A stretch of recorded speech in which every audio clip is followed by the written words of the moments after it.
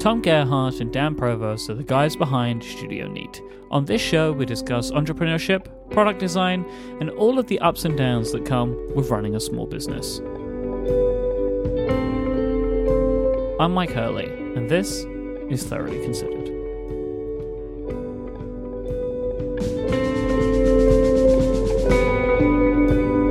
Chicken hats. You thought you developed and designed a chicken hat for the Accidental Tech podcast. Oh, that's right. Mm-hmm. Do you want to tell the story of this? I mean, sure. An abridged version. I'm expecting there's maybe a bit of overlap, but I don't know how much. Yeah, we can. We can also link to the little blog post I wrote in the show notes. Yes. But yes, there's a podcast, Accidental Tech podcast. I'd imagine almost all these listeners, all our listeners, know what that show is. But last year, John was talking about this winter hat that he loves, and he called it a chicken hat because the way it's shaped, the way it's cut and sewn, it kind of looks like the comb, like the kind of mohawky, fleshy part of a chicken. It kind of it has some extra fabric. It kind of looks like that a little bit when you wear it on your head. It's not cut like a traditional beanie. It has a different construction. And on the show, he was lamenting that he's had this hat for like 20 years. He has no idea where it came from. He thinks his dad gave it to him at some point, and he's like worried he's going to lose it and then not have a replacement because they don't make it anymore. They don't make a hat with that kind of fabric and with this kind of construction, really. And so he was just like, every time I go to, winter clothing stores, I'll like walk around and look at the hats, and none of them are acceptable. And then I just move on, clinging to my single winter hat that I hope I never lose. And so I just had the idea, like they have like a merch store and stuff every year where they sell t-shirts and stuff. And they've actually sold beanies in the past. I thought it would be fun to do a facsimile reconstruction of John's winter hat, as a merch item in their store. So I pitched the idea to John, and he was down, and then we did it, and it's in their store, and it sold out immediately because everyone wanted one. Well, how did you actually make this though? Like, how did you go about sourcing this product? Yeah, so that's a little bit of a story because when I initially pitched it, I was thinking, this is going to be really easy because even though we don't really do textile stuff, we do have a supplier that we had that made the Lewis bags for the Neat Ice Kit. And so in my head, I was thinking, oh, cool, like we already know them, we've worked with them before. We can just have them make this hat. Like, it's a pretty, honestly, like a Lewis bag and a hat are not that dissimilar in terms of how they're constructed. And so that was the plan. And I kind of pitched it to them, assuming that's what was going to happen. And then as soon as we got the okay, I reached out to them, and they're just like, oh yeah, we can't make this. They had kind of shifted their business where they don't really do custom construction anymore. So we could have them make a beanie because they're kind of set up to do that process for that specific hat shape. And then you can choose like the fabric color and like an embroidery and stuff, but you can't do an actual new construction. Mm-hmm. And so I was like, oh, that's not going to work. And so I was... that's the whole point. It's like, you can't just make a beanie. That's not what this is. Once again, proving there is no such thing as simple product development. Exactly. Right? I thought it was going to be so simple, and never. Why do we ever think it will be when it literally never is? This was relatively simple. The other challenge was we had to find this fabric that may or may not exist anymore, and we had some pretty decent clues. And so I ended up like ordering all kinds of fleece samples and trying to decipher like which one's the thickest, the fullest, etc., etc. And we never actually got to one that's the same, but we got to one that's like the thickest that exists, it seems, in the world. So it was, that was another piece of this. It took us a little bit to make sure, like, okay, we can do this without it being like a complete nightmare. Because like you said, we knew it would probably be pretty simple. We didn't really know, and we didn't want to like really commit to everything and then have it be difficult. But the nice thing about like sewn stuff like this is, it's pretty, there's not like crazy high tolerances required. So like it's not like you need to have these like super specific measurements and everything all super perfect, because it's a little bit like stretchy and smudgy anyway. So luckily, it was pretty easy to like get a supplier on board. We didn't have like super high requirements once we kind of got things figured out. Yeah. And the key, and actually shout out to our buddy Stefan for the key that unlocked it. So I was like kind of frantically Googling around. It's like, how do I find a supplier? Like, what should I be searching for? It was like textile manufacturing, like custom hats. Like, what do I search for? And the key that unlocked it is a cut and sew manufacturing. Like, that is the phrase that you want to be searching for this type of thing, where you're basically giving them a custom pattern and they're cutting and sewing it. It's what it says on the tin. And so once I learned that phrase, then it became easier to it was the key.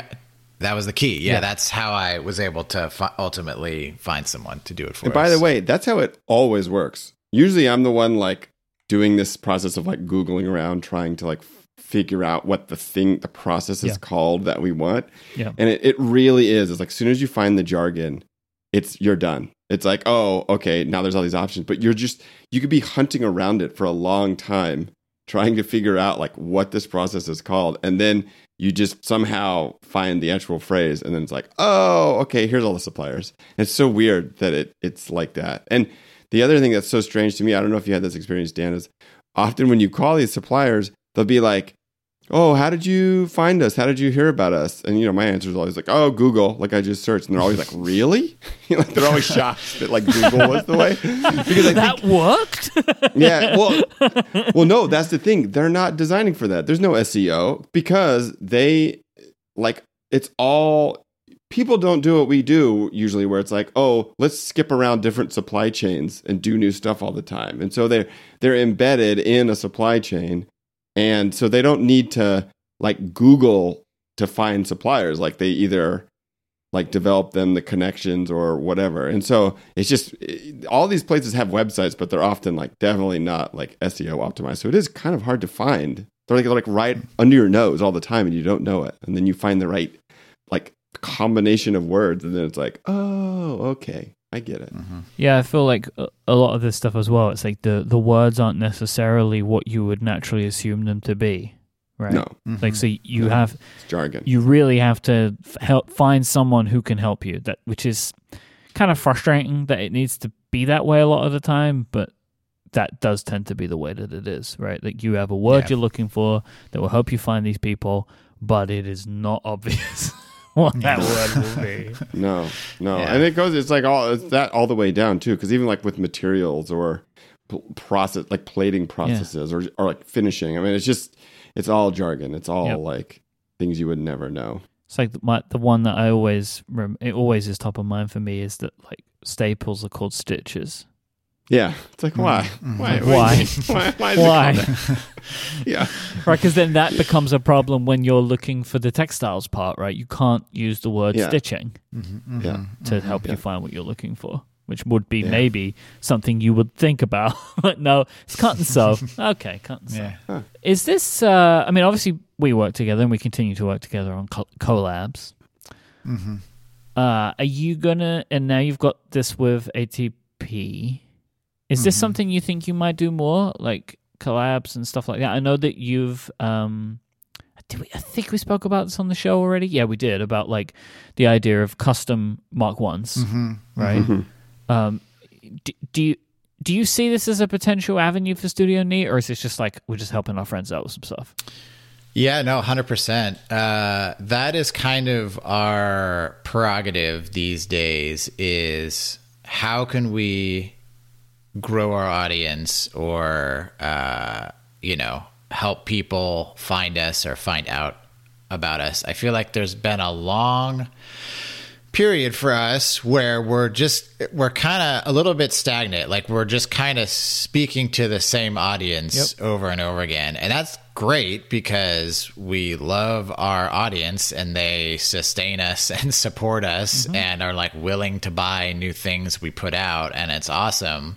But we know there's, people that don't know about us that might love us too, and they need to find out about us somehow. And so there are many ways to go about doing that, but we think collaborations are a good kind of first stab at that. And just because they're fun and you get to work with your friends, but you get to kind of branch out and create these kind of overlapping Venn diagrams like we talked about, where it's like, oh, this makes sense for these people to be working together. And there's a lot of like similar, design sensibility or taste or whatever, and you can kind of expand from there. And I think it makes a lot of sense for us. Yeah, I think, but though there are kind of two buckets of that. I mean, it's either got to be a really, really simple product that we kind of know how to do already a little bit, or it's like customizing something we do, because I don't think we're ready to like embark on a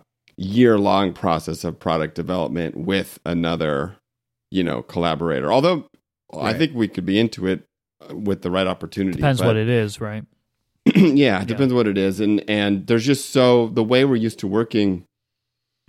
It's often such an exploration from the beginning, and things can really change, or sometimes they just get canceled, or sometimes and so that could be you would really have to have the right kind of collaborator to embark on a really long term product like that. But things where the scope is pretty tight and we can like know kind of what the scope is from the get-go, then it's fun. I mean, it's fun for us.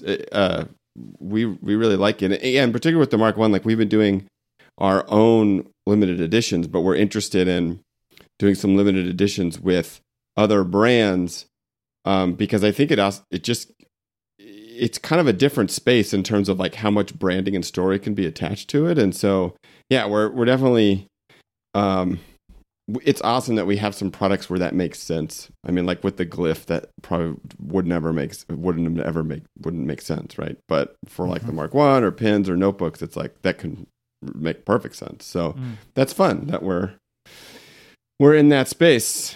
This is actually a pretty nice segue, I think, into something you're working on, Tom, that I saw today, is coaching.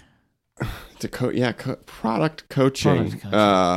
Product coaching. Yeah. So I've been, I think it was like, I don't know, like 4 or 5 months ago or something. Something just came up. I think it was my wife, Casey, actually was like, you should consider coaching. And at first I was like, what are you talking about? Like, I don't want to do that. And then I, started to really kind of remember how much I loved just like talking to people and giving advice and encouraging them when it comes to like designing things or thinking through business problems or whatever. And, I have a decent amount of experience doing that. Like I taught some graduate courses at NYU, and, Dan and I have always been really open about just product development and how we do it and giving advice to people. And like most recently, the mentorship program we've been doing at Studio Neat. And after those conversations, I'm always like super energized. Like I love that. And I realized that I really have a lot of space, like mental space right now for not like execution type of work, but more like advising, mentorship kind of work. So, like all of the like Studio Neat for me day to day is like so execution heavy. It's like, okay, we got to do this. And it's like, I have to be executing, and it's very in the weeds. It's very practical. And I've just really felt that I wanted to be a little bit more in the space where I could be giving advice to people, where, I'm in that kind of idea space. And so I kind of sat with that for a while, because it was it's a kind of a brand new thing for me. I think my identity has been wrapped up in Studio Neat for like over a decade. And so for me to kind of step out on my own again was really kind of like a trip in terms of just thinking about like, okay, what does this mean? Like, what's the storytelling? What do I want this to be? And so for the past couple months, I've been trying to figure out like, what is this? What should it be? And I finally kind of settled on starting a little like consulting coaching practice where I help people make their first physical product, basically. Mm-hmm. So it could be like a solo individual or like a team or like at a startup or something, and they just want someone to help them walk through the entire product development process. Because I realized like, wow, I've done this like a ton of times, like from sketching, ideation, all the way to like fulfilling it. I don't have like deep expertise necessarily on any one thing. It's not like I'm a PCB engineer and that's all I do every day, but I have a very like horizontal view over like how you bring a product into the world. And so at first I was kind of more like thinking more generally, but I got a lot of feedback from people being like, you should need to be more and more specific. And so, that's the kind of pitch in a way. And I redid my personal website and like took a headshot and really have kind of like took a stab at like branding again personally. Nice website. Yeah. Oh, thanks. And so, for me, there's obviously this kind of like awkward, situation between Dan and I where it's like, well, wait, what does this mean for Studio Neat? And like, and I've had to think about that a lot because it is this kind of like question of like, wait, what does this mean? No. Yeah. And, this is the but end. the thing that I've realized is that it's such a different kind of work for me. Like this kind of idea conversational space rather than like, get the drawing to the manufacturer and coordinate with them, that it actually charges me up to do that kind of work. And so, for me, it will be a couple clients, not like a ton of people. It's definitely not like becoming my new career. It's just like a thing I'm starting on the side. And so, I'm excited about it. It's definitely nerve-wracking because it's like, I haven't hung my shingle out for something new in a really like I said, like over a decade. So it's kind of like, what's going to happen? But yeah, so I'm excited about it. I mean, it's definitely been being in that space of thinking about like image branding again and storytelling is all new. I haven't done that in a long time. And so that's good. It feels good to be there. And so yeah, we'll see what happens. So if anyone out there is interested in, really getting serious about making like a physical product and going for it, the best thing to go is just like tomgerhardt.com. You could see. So yeah, we'll see. I mean, the details on some of that stuff could change as we go. So we'll see. It's an evolving thing, but I'm excited. It'll be fun. Yeah, I mean, I'll give a personal recommendation here, and this is like obviously for the both of you, but you can take this and run with it, Tom. It's up to you. You know what I mean? But like, obviously, my journey through product development has been tied with working with the two of you, and you've been nothing but helpful and supportive and have guided me to actually being able to do stuff and have confidence in doing stuff. Mm-hmm. And like, because that's so much of it is like, I found it's like having someone who can give you confidence. It's like what we were talking about earlier, just getting that key to unlock it, right? Having the confidence to be able to then go to a company and tell them like, all right, this is my design. How are we going to manufacture this? So much of it takes confidence, and that confidence comes from knowledge. And yeah. Well, thank you. Yeah. Shared. I think being a cheerleader is like almost all the battle, honestly, with this. Yeah. I mean, it's like helping people think through problems, really define like what it is they're trying to make, like what's the value there. And then it's like a lot of management of just like, here's what you should do next. I know you can do it, kind of like cheerleading. And I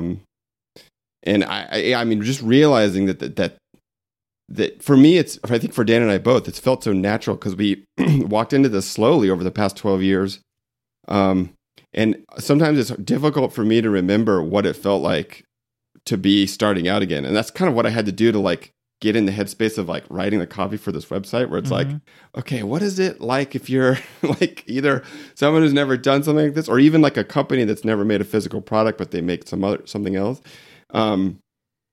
And so, yeah, it really actually gave me a lot of confidence. Like, actually, I do know, like, I'm really good at this. Like, I know a lot about this, which is also a pretty uncomfortable thing for me to do as well. But that's the feedback I kept getting when I was like writing this copy. People need to be like, you need to like brag more, basically. And I was like, oh, okay. It's so hard to do that kind of stuff. Yeah, it is. It is. So yeah, it's still, like I said, it's all very like, I found myself using that, like, what's that emoji with like the gritted teeth? Grimacing. It's one of my favorites. Yeah, grimacing. I've been using that emoji a lot lately, chatting with people where it's like, but it feels good. It feels good to be kind of in that space again, where it's like unclear about what's going on and kind of having to search around for what I think about this and forming ideas. So thank you for that, Mike, and thank everyone out there who might be listening who's kind of giving me feedback on this. It's definitely been.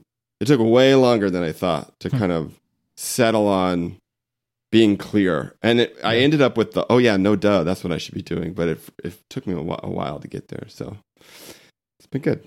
So yeah, we've been really busy just in general with getting a lot of stuff out the door and with the holidays coming up. And I don't know, Dan, how long ago did we decide that we were going to do basically like a starter kit gift box for the holidays as a kind of a holiday promotion and a test for this idea of what would it look like to bundle several of our products together? Because we realized like, oh, we really do kind of have a product line now that makes sense together. And so I think what first came was this idea that we would package together a Mark I, a wood pin tray, and some tote books like in one little box as like a gift for people that they could, give for the holidays. But then we were like, okay, well, how could we like make that better or like more delightful? And we decided that we're actually gonna like wrap them with like real wrapping paper and like a bow and a handwritten tag as well. So we're really like going for this could be that's like, optional. You don't. That's have optional, to do that. But it could be like a really nice gift. Yeah. So we're kind of gearing up to launch this starter, like the starter kit, like Studio Neat starter kit gift box thing for Cyber Monday, and then we will be like hand wrapping them in the studio and like hand writing the tag and like packaging and sending them out. So we're pretty limited on how many we can do just because of we're limited on some of the items. Mm-hmm. So it's not going to be like an insane thing, but it is. I'm literally staring at a box with like hundreds of bows in it right now, like pre-tied gold bows in the studio. So it's going to be an interesting. I think it's going to be a really interesting little test for us to see, because if it works out, like I think there's all kinds of combinations and interesting things that could happen around like kits or combos or whatever, and so. So it feels good to be doing something for the holidays that is a little unique for us and is not just like a new product we're like scrambling to get out the door, but like something that already exists and we're kind of just putting it together. So yeah, that's kind of one of our big holiday things coming up, and we'll and let me just like go over the just exactly what this is. And so it's not for sale yet. We're going to be sending an email when we launch it, like in a week or two. So sign up for our newsletter if you want to receive that. Cause we're like Tom said, we're only making a few and we don't know how quickly it'll sell, but it's a nice box, and it includes, a 2-pack of tote books, a Mark I, and the walnut pen tray for the Mark I. So it's like a little starter kit. We're calling it like a Studio Neat starter kit. So it's got all these things that work together, and it's like a perfect gift to give one because it's like, all the products work together, and it's like a good price point for a nice gift for someone. And then the box itself is nice, so you could order that and receive it and, wrap it yourself or do whatever with it. But we also, as Tom mentioned, decided to offer this like add-on gift wrapping.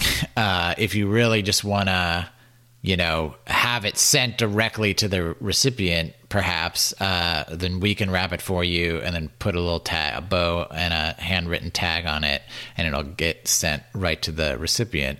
So I think this is like a nice thing. I hope people like this and this is like useful for people. And it kind of, I'll be really curious to see how this does, because it ties into, I think, what we're about to talk about, like going into our a review of our past holiday pick episodes. But I think I like just really like being thoughtful about gift giving and like the idea of giving a gift. Like, I think it's it's honestly probably like one of my love languages, if people know what those are. Good to know. Receiving is, I don't know if that is, but giving is for me. Like, it's something I like to do. So I think this ties into that, in that I just like to think about how one might do that. And so this like starter kit gift box thing, like basically I think like gift giving is like a design problem unto itself. Like, there's so many, and it takes obviously like a great deal of like empathy when you're considering gift giving. And to me, it's like it almost feels like the exact same headspace as designing a product. And so it's fun. I just enjoy being in that headspace and thinking about that. And so I think we've designed this kit very intentionally with that stuff in mind, where it's like, what if you like have never heard of Studio Neat and you want to, like the recipient has never heard of Studio Neat and you're a big Studio Neat fan, and you're like, well, here's this like perfect thing to like introduce them to this like company that I'm really into or whatever. And yeah, there's like a lot that goes into it, and just the way we're kind of packaging it up and how everything kind of fits into the box. Like, it's a fun design problem, and I think people will really appreciate giving and receiving this thing. So I hope it does well, because I think it will be, as Tom mentioned, kind of a fun thing to think about every year.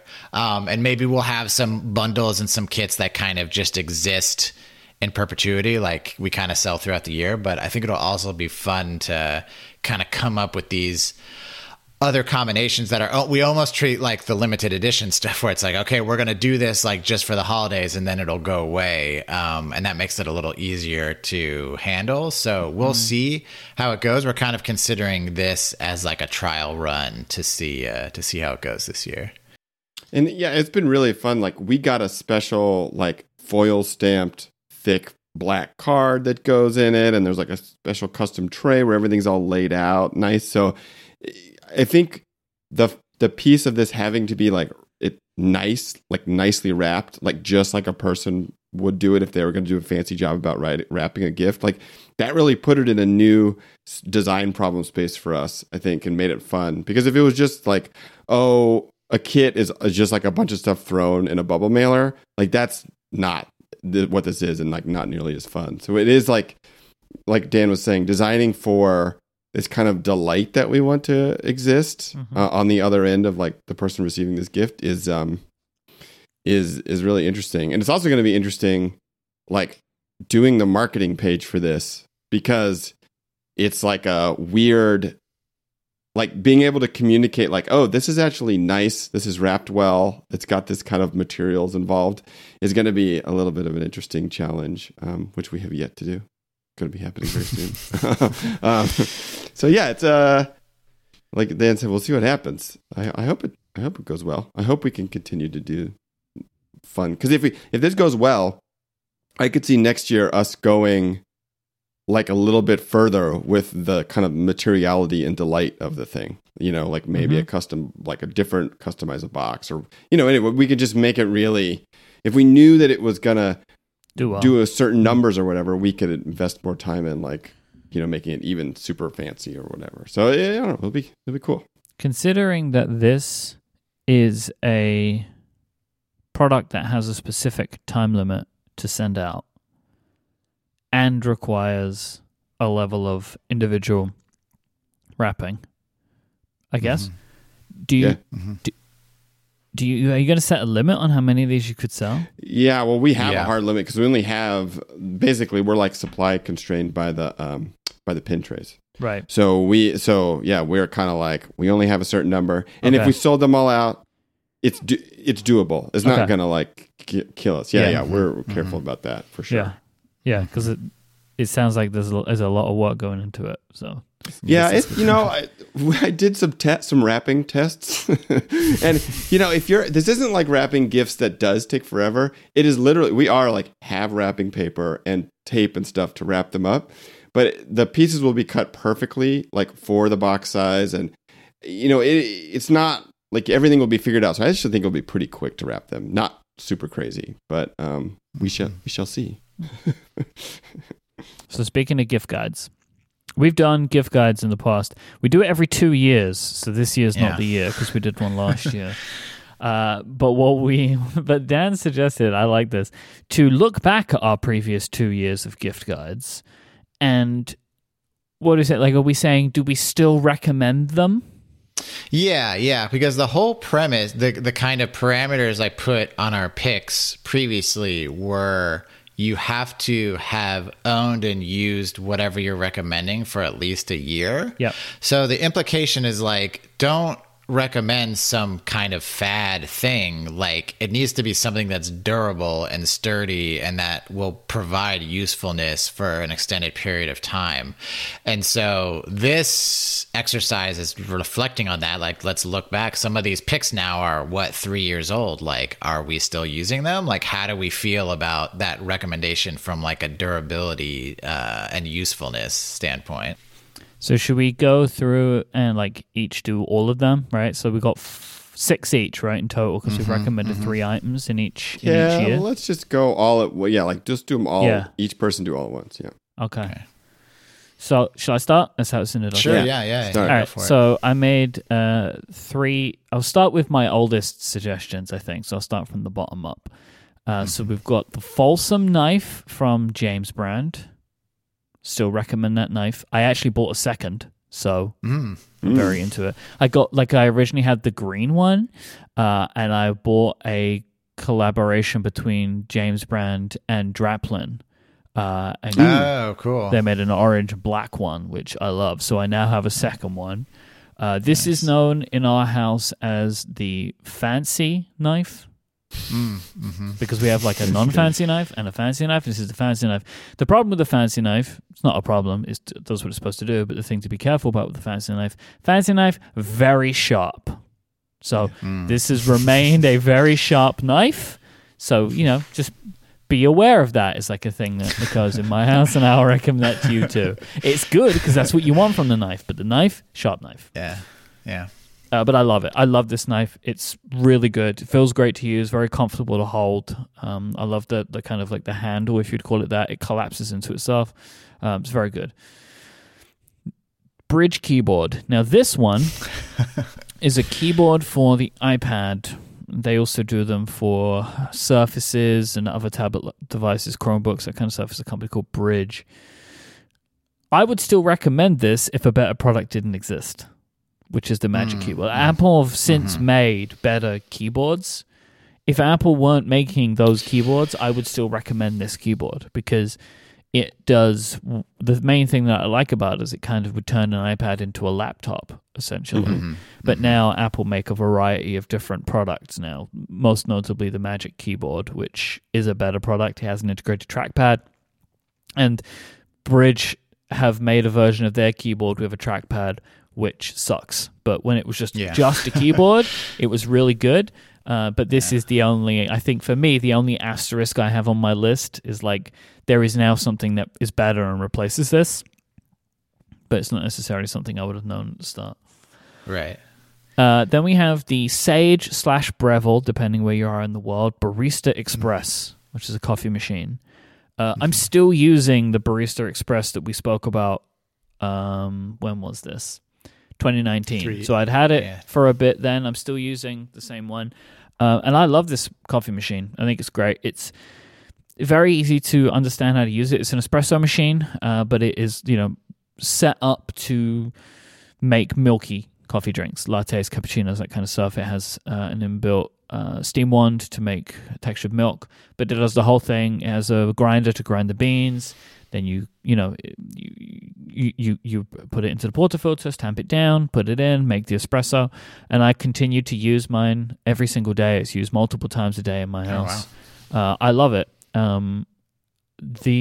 For me, I am actually going to some point, maybe within the next year, we're kind of keeping our eye on Black Friday, upgrade to one of the higher end models of this product. The Barista Express is kind of like the good entry point of it has all the stuff. So like Sage have a large line of things, like a large line of products. Like some of them don't have grinders, some of them don't have the steam wand. Like, it depends what you want and what price point you want to start at. The Barista Express has all of the pieces, but they make machines that are better than that one.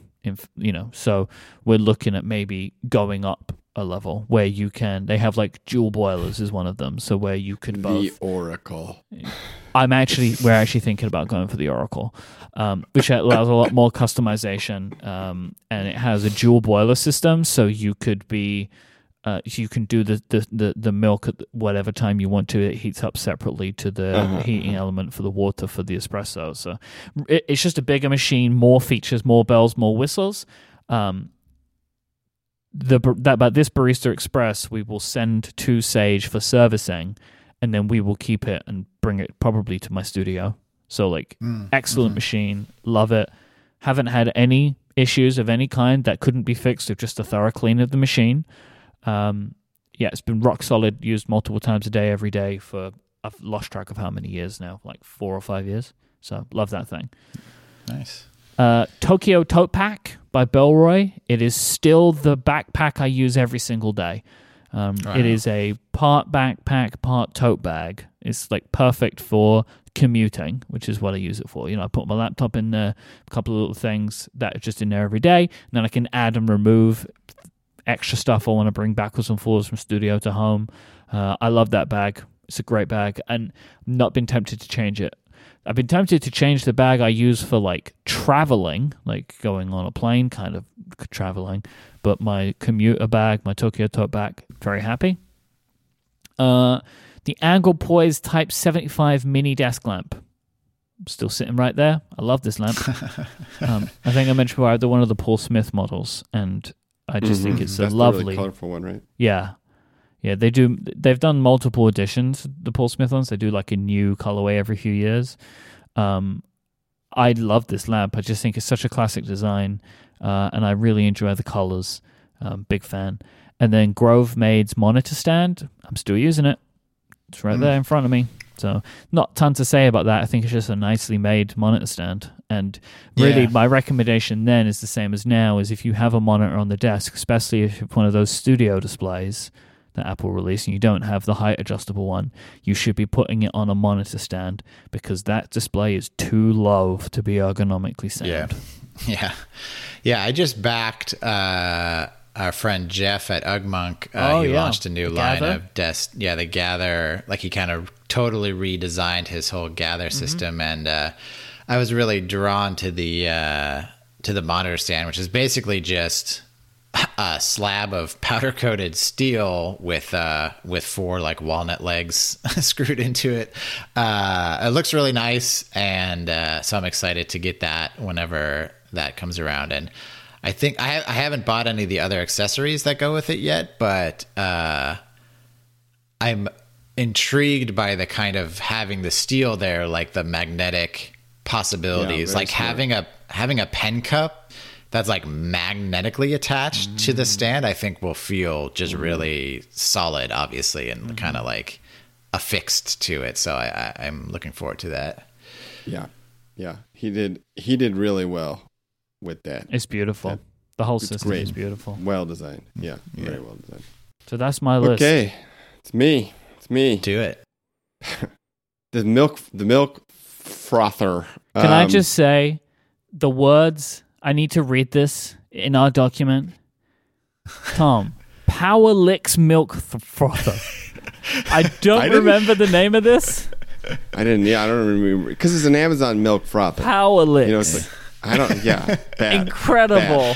Bad. Everything. I'll tell you what. this recommendation was for the frothing lifestyle, not the product. Okay, but here's the deal: for $10 or $11, you can join the frothing lifestyle, and so I have no confidence. Actually, it's already burned out once, but it doesn't matter because it's $10, and I don't think it's worth buying if they exist, like a $50 milk frother, because it's just a little thing that spins. But I tell you what, having that, you said textured milk before, Mike? Yeah, that's what it's called. Texture, having that makes such a difference, and you too can join the lifestyle for $10 on Amazon. So I would still, if you just type milk frother into Amazon, you will see the top result. So you're still frothing? Still frothing. It's definitely a technology that is it's better. It's just a good technology. So that's just like a great stocking stuffer. Right there, $10. It's great. My next one is Hive, the game. Still, I would say probably my favorite game for two people to play. It's kind of like chess, but simpler in a way, a little bit more dynamic, a little less rules, but it's also another inexpensive, very small game. And honestly, for two people, really great, especially with the expansion packs. So Hive is a really great little tile-based game. So I would say, that's still top of the list. There's a new game that I've been introduced to that is also really great in the same way, and it's called, I think, The Mind. Let me make sure. Yeah, it's called The Mind, and that is actually a really fun, very simple game as well. Great for a little bit more than two people. But yeah, still Hive, way up there. Top game, for sure. Then Robot Vacuum, which I'm not sure when we made this list if it was like the fancy iRobot vacuum or if it's the first robot vacuum that I had, but we are still living that robot vacuum and mop lifestyle. And I gotta say, it's still really good. However, this morning I was fighting with the iRobot vacuum a little bit that we've had for at least a year. And it has, you can tell it's starting to show its age a little bit. Like the door hinge isn't working that great. But surprisingly, when I called support previously on the same issue, like they told me some things to do that fixed it. But they're like, listen, if you have this problem again, here's like this specific contact information. You just call me again and we'll send you a new door. Like they're very proactive with the customer support. So in that episode, so I'll put the link in the show notes to the 2 episodes where you can go and listen to our original picks and find the links to all the stuff we spoke about. So I'm not adding all the links again because that feels like it would be messy. But I think you just recommended the idea of a robot vacuum more than a particular one. Yeah, and because we actually went through some the newest iRobot ones are very different than what they've been in the past. Like they really are very smart. Like you can drop it, you can just put it in your house somewhere and say go home, and it just like goes straight home. It's kind of shocking. So this is definitely an object that in like 10 years every single person will have this in their house, like for sure. It's just so good. I have so many kids and dogs and cats that are leaving mud everywhere all the time.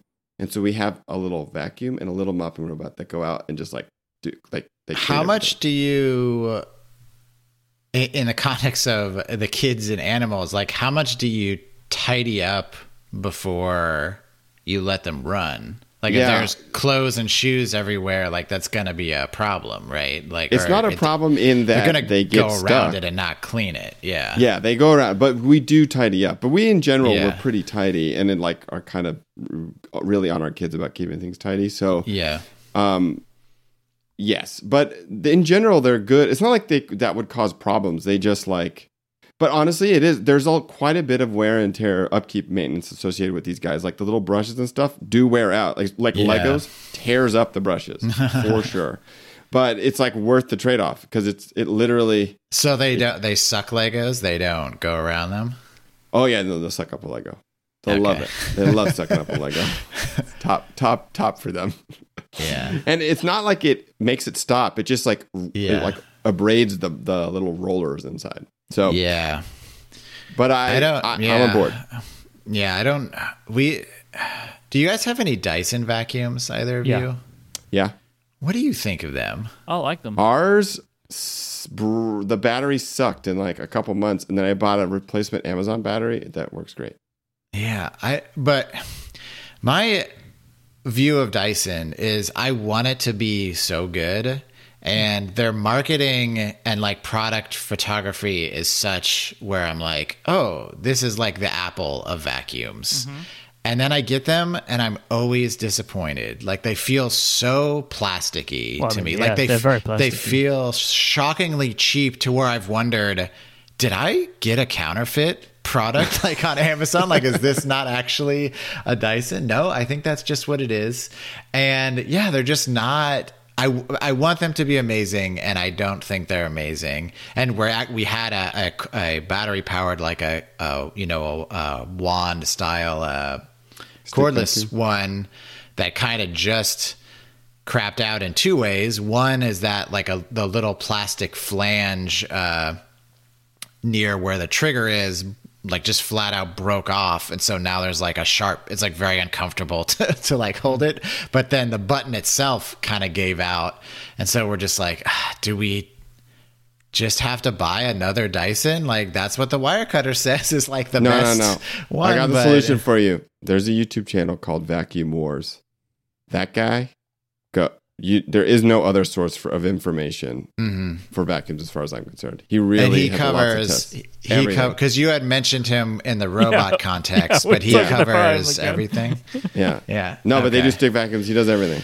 That's the guy on YouTube. I've had a Dyson for 7 years and I've been very happy with it. I haven't had any issues with it. Stick vacuum? Battery powered? One of the stick ones, like the V8 or whatever they're called. The V8.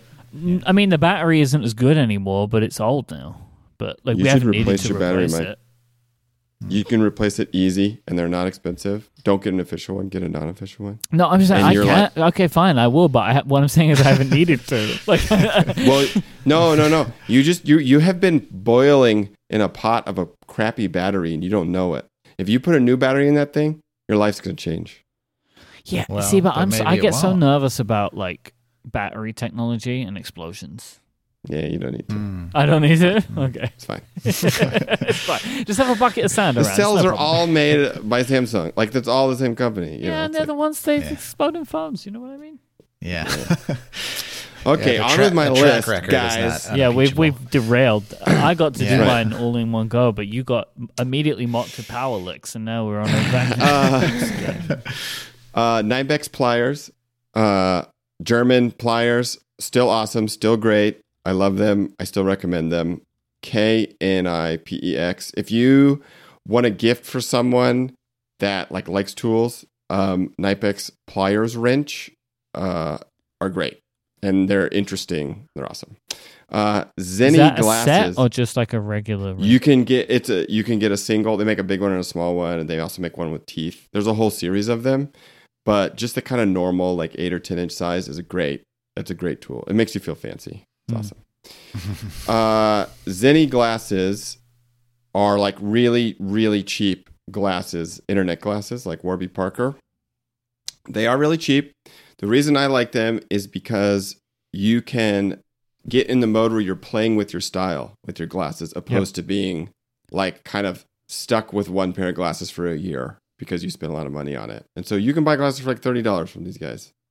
And you can't return them. So it is like this kind of gamble.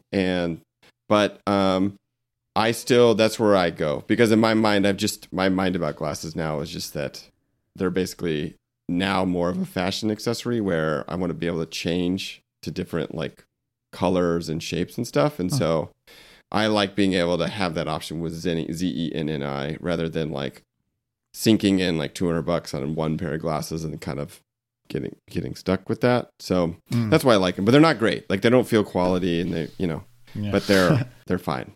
They're fine. Instant Pot. I feel like this really old recommendation. Yeah, everyone has an Instant Pot, right? I mean, everyone has an Instant Pot.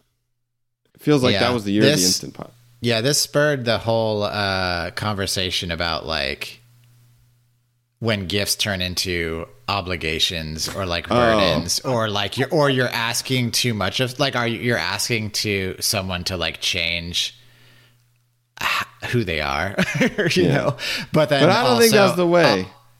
Yeah, it depends. And like, and then like poking the bear, as you said last time, is like also an interesting way to approach gift giving. But like, as an example, when my wife and I lived in New York in a tiny apartment, and like we got like a bread maker as a wedding gift, and it's just like, well, this thing is huge, and it's like, are we going to become people that make our own bread now? It's like, it was a sweet gift. I don't want to like look a gift horse in the mouth, but it was just like, this is actually, you're asking quite a lot of us by giving us this thing. So I think that, I always just think that's like a useful consideration when giving gifts. That's just me.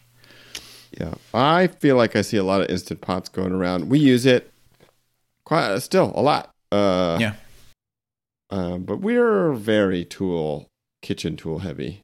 So, yeah, I think air fryers was like the next thing after Instant Pot, where like everyone was getting air fryers, and I'd be curious like if those have staying power or not. Yeah, that feels a little not. That feels more fatty. Yeah, that's me. That's all. You are released. All right, is it me now? Mm-hmm. So I'll go oldest to newest. The Slim Fold Wallet Micro. Still the wallet I'm using. I still love it. Although the material is starting to separate in one place, like where I insert the credit card that I use most often, like sliding it in and out, it's started to like split the material apart a little bit. And so I've solved for that by just putting it in a different slot, but it's the first sign I think I've had this wallet for probably at least 6 years, maybe longer. It's the first sign of deterioration that I've seen. So I'll probably be just buying another one of these. And I think, having a wallet that's not too expensive last for 5, 6, 7 years, that's pretty good. But I think it's worth noting that it will probably start to fall apart at some point. Patagonia Nano Puff jacket, very much still recommend that, still wear it when the weather calls for it. And also just, I don't know, all the stuff in the news with the founder of Patagonia and stuff makes you feel good about supporting that brand, I suppose. He's given all of his money.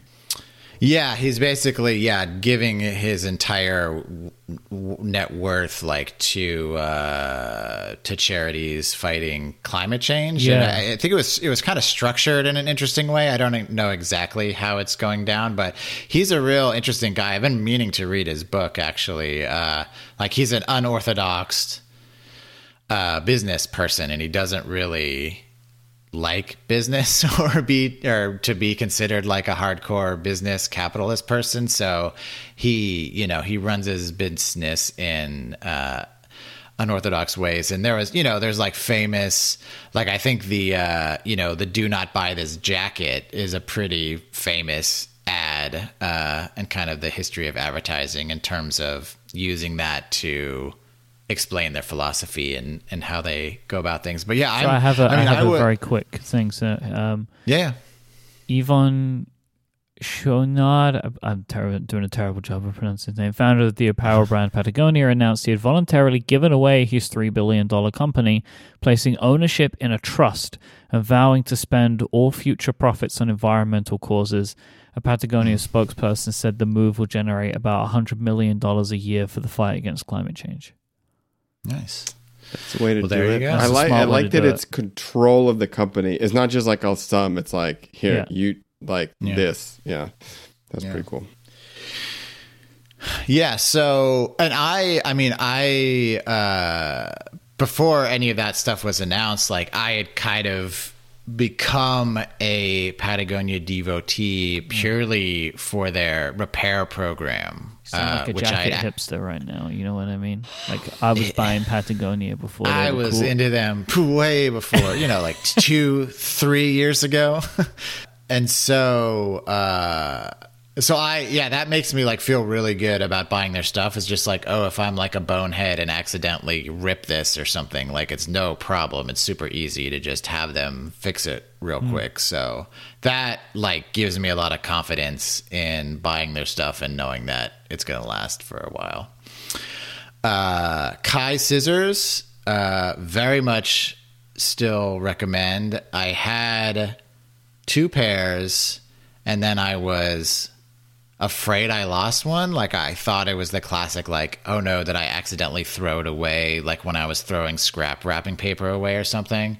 So I bought another pair and then found the missing pair. So I have 3 pairs now. Well, you're going to need them. I'm going to need them. Yeah. For all this wrapping paper. Yeah. Dan, did you ever get those sharpened? Have you ever sharpened one of those? I've sharpened them once before. Yeah. And you can have them.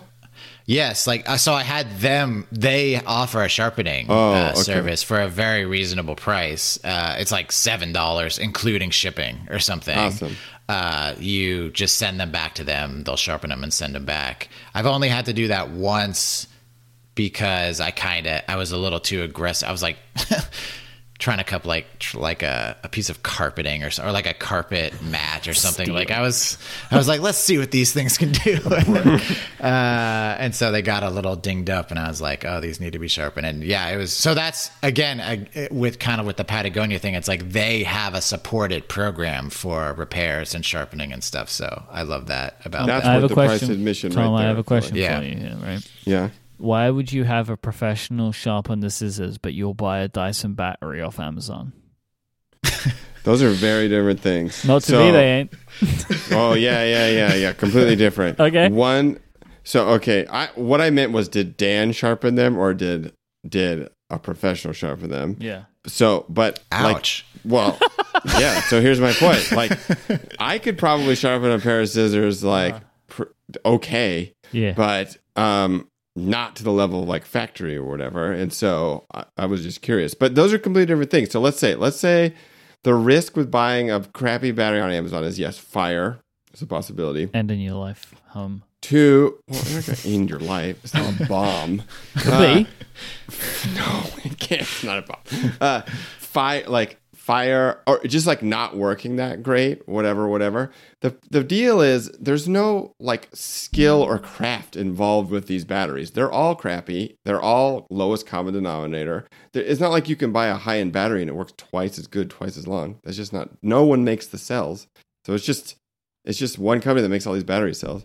The only thing that's different is the little electronic controller, which I acknowledge there can be differences for sure, but that doesn't matter. Whereas with like getting a knife sharpened properly, it's like it's the difference that makes the difference. It's like sure. It's like that edge is the whole knife. Like I actually don't believe in buying really expensive knives anymore at all because I realize actually it's just the sharpening. It's just like spend more on sharpening. Have you ever tried to sharpen a knife, either of you? I have. I'm pretty experienced. I hate with the whetstone and everything. Yeah, I got all that and I tried, and it was one of the worst hours of my life trying to sharpen that knife because I had no idea if anything was actually happening, and I'm the whole time just terrified that I'm destroying my nice knife. Yeah, not great. Yeah, not great. Well, I've been postponing a task in Todoist which says sharpen knives for no joke about 6 months because I need to sharpen the knives and I don't want to do it.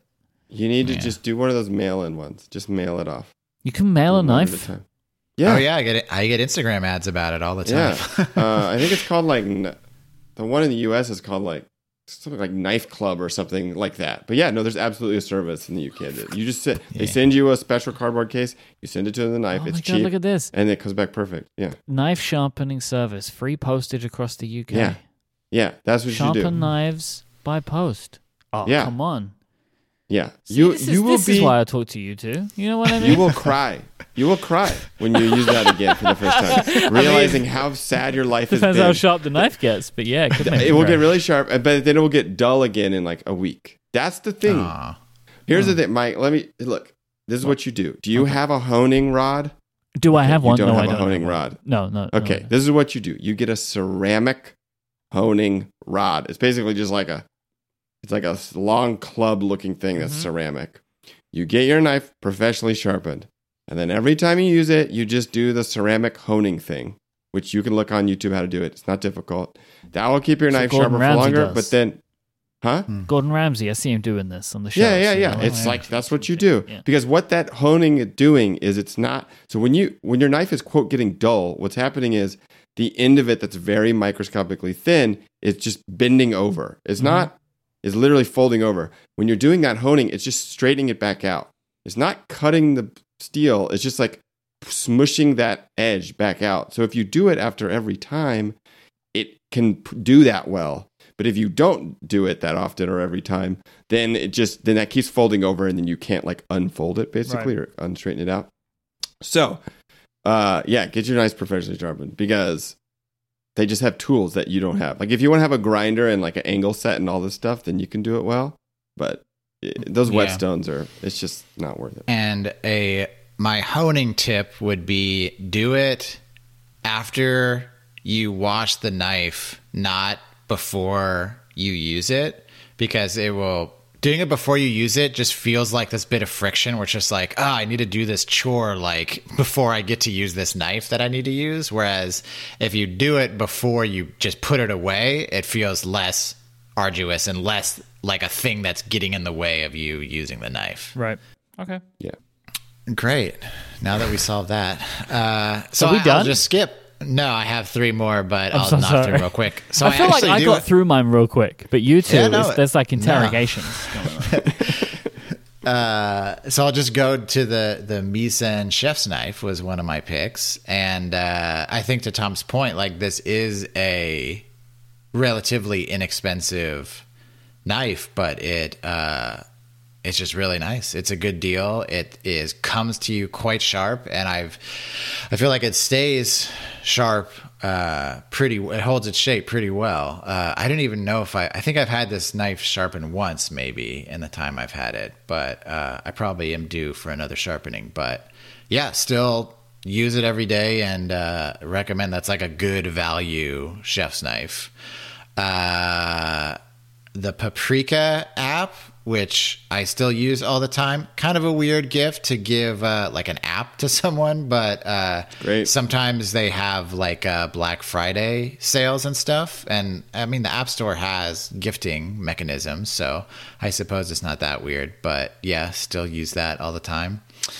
And then last is the Always Pan, which we do still use every day. It has definitely lost some of its anti-stick. Yeah. Which I wonder if that's like vacuums where it's like, oh, there actually is no perfect vacuum. It's like, oh, there actually is no perfect pan. I don't think that there is a way to have a pan that's not going to lose its anti-sticking. I think it's just always going to happen. I know what the answer is, sadly. Okay. What? It's what's it called? I want to say Corten steel, but that's not it. It's low carbon steel. That's what all the pros use. Like if you go into a kitchen, a professional kitchen, it's a well seasoned low carbon steel pan. And what sucks about that is you have to take care of it. But that's the way. But I don't want to take care of it. I know, me neither. I don't either. I use soap. I use soap and steel wool on my cast iron pan, and I don't care. It's like I don't care because it's easier. It's honestly easier. I love soapy steaks. Use it. No. I just like it gets clean, but yeah, it's not seasoned, but it doesn't matter. Like this is why we ended up giving up. We bought a cast iron pan. You can't clean them. And we just gave it up because it's like this is too much aggravation in our lives. You gave the Always Pan up? Oh, not the Always Pan. The Always Pan we use not always, but very frequently. Like we got like a skillet, like a. I see. Just like a steel. Yeah, just like a skillet, and we're just like, oh, we're going to use that, and and it's just like, oh, this is too much of a pain to deal with that kind of thing. But yeah, the Always Pan, still use it very, very frequently. Yeah. So Tom, those professional, what'd you say, low carbon steel? Like the crazy thing about low carbon steel is it rusts. Oh. Yeah. Well, what is this doesn't sound good. You've not made this sound good in any way. Okay, but it's so here's the thing. If you get a good, so here's the deal. It's light. So it's not like a cast iron skillet where it's like heavy and you can't, So like a low carbon steel, like if you think about a professional kitchen you've like seen in your mind, it almost looks like a wok. Like woks are often low carbon steel where it's very thin steel. It's not shiny. It's like, and then they're just really well seasoned. That's what people, I think, use. Like, that's what the pros do. So there's a brand that I've seen a lot called Made In. I get ads for this company a lot, and they make these. And I'm looking right now at their, like, guide for taking care of they have blue carbon steel is their thing. It is so involved. Yeah, so what is fussy. I'm not going to get one, but... Yeah. All right, so they have two methods for like treating them, seasoning them. One is the oven method, and the other is the stovetop method.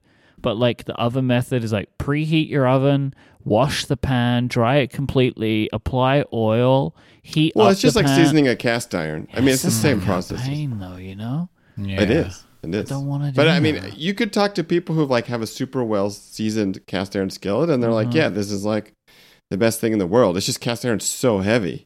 So I think all these like ceramic ones, they're trying to have their cake and eat it too, where it's like, this is light, it's non-stick, but it's quote healthy. The problem is it's actually silicone. There's like, I think silicone is the thing that makes those things work, the ceramic pans. And then it degrades over time with heat and stuff. And so they're not non-stick for forever. And so I think it is truly one of those things where if you want something that works really good for a long time, for forever, you have to do the work of like taking care of the object and, you know. All right. I'm going to look into this and I'll report back. Maybe it'll be in next year's gift guide. Yeah, maybe.